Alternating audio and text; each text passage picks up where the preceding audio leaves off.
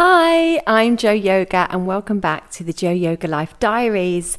I work with spiritual women and enable them to live their purposeful life using yoga methods, self-development tools, and sometimes that might mean a yoga practice or meditation, and other times it might just mean a nice glass of wine and a girly chat. But whatever it is that you require, I work with you as a spiritual woman. I'm a mother, I'm a girlfriend, I'm a friend, I'm a sister, and I just love bringing this podcast to you with little tidbits and yoga practices and meditations. And today in this episode, we are having a little bit of a discussion about the different states of mind that we possess. Now, those of you who know me know that I'm a Kundalini yoga teacher. I'm a bit of a Kundalini chick. I love it. It rocks my world. It's the yoga that really clicks with me. And so I've done all my trainings, and that's the one that I share. I do all kinds of yoga, but they always come back to the foundations in Kundalini. And in Kundalini, the mind is such a wonderful, beautiful part of our human existence. And as part of our human existence, there's actually 10 bodies, the physical body being just one of them. The mind itself has 3 different bodies: the negative mind, the positive mind, and the neutral mind. And I'm sharing a discussion with you about those today. So I want to know how much of this resonates with you. So first of all, we're going to look at the negative mind. And I want you to really channel in with what kind of feelings that when I say the word negative mind brings up. Because of the word negative, does it bring up those negative feelings? Maybe it brings up the feelings of just no, and somebody being a bit of a Debbie Downer. And sorry to all Debbies out there, because you're all, I know a couple of Debbies and they're amazing women, but maybe you're a little bit of a, the word negative mind can bring some feelings of being a little bit depressed, a little bit low, and maybe a bit pessimistic. Well, the negative mind is the part of our mind that considers the dangers in any given situation. It assesses the situation and it grabs sources from your past. So it looks at what you've experienced in the past and whether moving forward in this situation, based on what's happened to you in the past, is going to benefit you. The negative mind really creates a sense of belonging. It wants you to belong. It wants you to be part of something and connected to others, which in itself is a wonderful thing. But through the negative mind, you can create incredible connections to the self, to you, to your inner guidance. Because your inner guidance, as I say, your negative mind, it looks on what's happened to you at the past. So if you be patient and you listen to your inner guidance, that's the negative mind working in your favor. It's looking at what you've experienced and then bringing it forward. But an underdeveloped negative mind, the not so great things about the negative mind are that if you become too attached to that sense of needing to belong, you can really become attached to others and attached to others' opinions, and maybe not always make the right choices based on what's good for you. Remember I said about really connecting to your inner self, to your inner wisdom, that the negative mind allows you to do.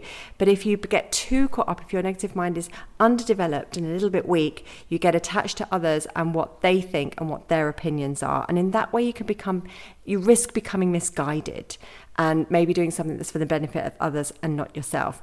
You're not grounded in yourself and confident in yourself as a person.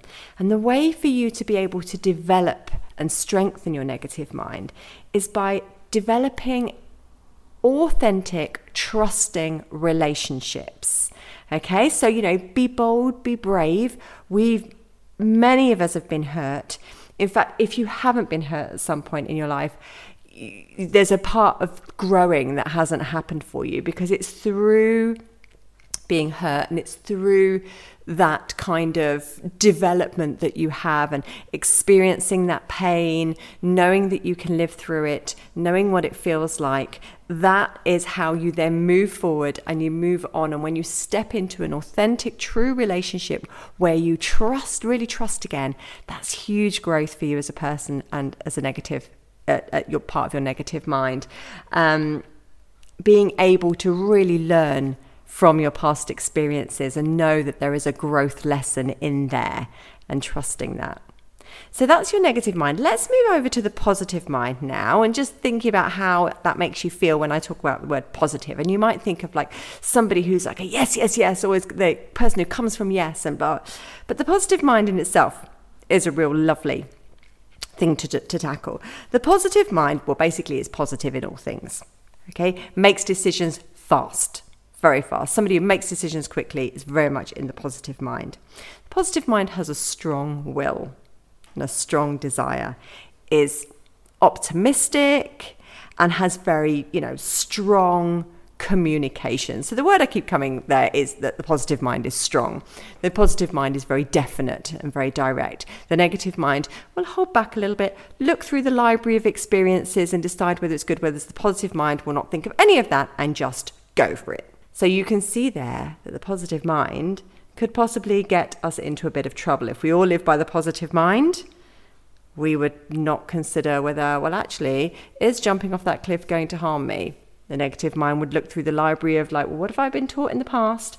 What happened when I jumped off that little ledge? And yeah, okay, and make a decision from there. The positive mind will not look through that and just go for it. So an underdeveloped positive mind. So you can see the problems of an overactive positive mind in that you would take very unnecessary risks. Yes, there's great joy in risk taking, but there is ones, obviously, we know it's not great to jump off a cliff unless we know that there's absolutely no rocks underneath and we're going to be safe. Yeah, we know that. That's common sense. And that's where we learn to balance our positive and negative minds. If you have an underdeveloped positive mind and it's a bit weak, the negative mind can overwhelm you and you can spiral into a bit of a depression where the negative mind just comes in and piles on negativity onto every situation. An underdeveloped positive mind, you would be angry and intolerant. Yeah, so I said about that, just going for it, yes, quick decision maker, but then gets intolerant and impatient with people who are maybe more in their negative mind and are a little bit more considering what's right for them. An underdeveloped positive mind, you could second guess yourself, which isn't always a negative thing. Sometimes it's good just to maybe weigh it up. We'll come on to that in a moment in the neutral mind of exactly how long we should be weighing decisions up for. And if an underdeveloped positive mind, you can be a little bit afraid of your own power, afraid of taking that risk. And actually, what about if I am amazing? What about if I do take that presenting job and I do take that class or I do take that presentation and I do it? What if I'm brilliant? What if I'm really good at it? Yeah, so that's the positive mind. A way to strengthen the positive mind, if it's a bit weak and you're a little bit in the negative mind, is to use positive affirmations. And I have got a whole podcast coming for you next week full of positive affirmations that you can use to start to really strengthen that positive mind. So we've got the negative mind, we've got the positive mind, and of course we have that beautiful yogic balance in the middle, which is the neutral mind, which ideally is where you want to be coming from a good 80% of the time if you can, but I know that we're not all superhuman. The neutral mind looks at the big picture. It takes information from the negative mind, information from the positive mind, and in 9 seconds, it can weigh up all that information and provide you from the source of your inner wisdom the answer. 9 seconds. So don't ever be afraid of, if somebody asks you something, taking your time to just be with the question and then answer. Don't be afraid of that silence. We've all been in that situation where somebody's asked something of us, we've answered it quickly without really giving ourselves some time, and then you come back later and go, oh, you know that thing you asked me about? Okay, give yourself 9 seconds. So it evaluates the negative and the positive mind. The neutral mind is the way you're really communicating and connecting with your soul. Through the neutral mind, remember, your soul has all the answers. Your soul has been here however many times before. It knows what you're here to do, but it's very quiet. It doesn't shout, lets you lead the way. But when you go quiet and when you pay attention, you allow your soul its expression and you allow that communication to happen. A weak neutral mind or an underdeveloped neutral mind, you're indecisive. Yes, the positive mind is yes. The negative mind is that, I don't know, I need to look through what's happened before. The neutral mind, if it's unbalanced, if it's weak, just indecisive, general indecisiveness. And also that feeling of being a victim. People who have an underdeveloped neutral mind are victims of society. They see themselves as always being the victim. Do we know anybody like that? They need to strengthen their neutral mind. And the way to strengthen your neutral mind is meditation. Any kind of meditation. You can be chanting, you can be still and breathing. You can be still and breathing and listen to affirmations. Meditation is the way to quieten down the chatter of the neutral mind, the chatter of the negative mind. Maybe I need to do a bit of meditation. The chatter of the negative mind, the chatter of the positive mind. And meditation will bring you into the neutral mind. And the more time you spend in meditation, the stronger and more developed your neutral mind will be. So that in times where you have that opportunity, that subtle change in your life, when an opportunity comes to you and you have to make a decision, you know you've got that 9 seconds to connect with the neutral mind, which at that time is taking in all of the facts from the big picture, taking all of the facts from the negative mind, all of the facts from the positive mind, putting them together in a really handy file for you to deliver your answer and make your decision. How amazing is our mind? When we learn to work with it, when we learn to look after it and develop it and nurture it and treat it with the utmost love, it will guide us through this life and be our greatest friend. I absolutely love it. It's amazing. Thank you so much for joining me today. I will see you next time. Have an awesome day.